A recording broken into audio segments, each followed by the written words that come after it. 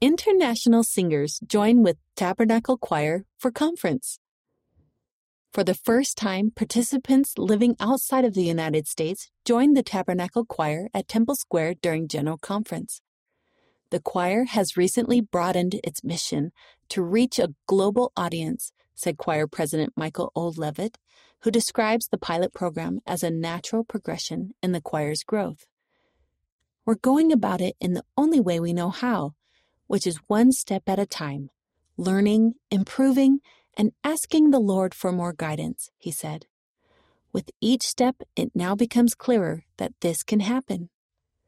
Because of the choir's rigorous practice schedule, choir members have been required to live within 100 miles, or 160 kilometers, of the historic Tabernacle in Salt Lake City.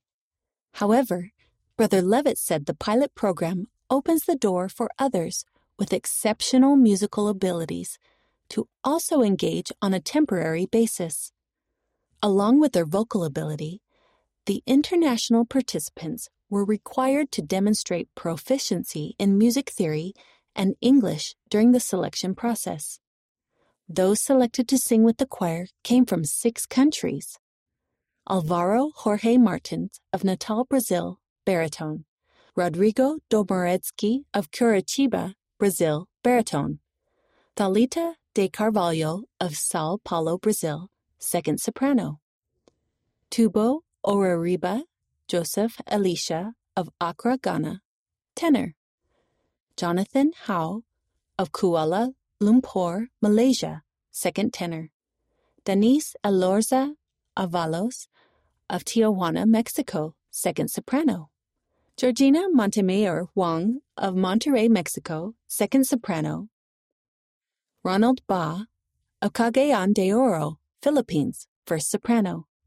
Pei Shan Chung, Kylie Zhang of Taipei, Taiwan, first alto. The international participants joined in choir rehearsals, attended choir school, visited several church historical sites, and toured the church's Welfare Square, Temple Square, and Bishop's Central Storehouse. At the conclusion of General Conference, the Utah-based choir members sang, "God be with you till we meet again," to the visiting participants as a final farewell. Presiding Bishop Gerald Cosset expressed his love and gratitude for the global participants. I hope when you return to your country, you will testify of this experience and you will raise a new generation of singers everywhere, all over the world, he said. The 2-week experience helped the participants feel a greater sense of connection and unity with the church community. We spent a lot of time with the church music department. While meeting them, I truly felt that the church leaders hope Latter-day Saints all around the world can have a deeper spiritual experience through music, Pei Shan Chung said. Read by Rena Nelson.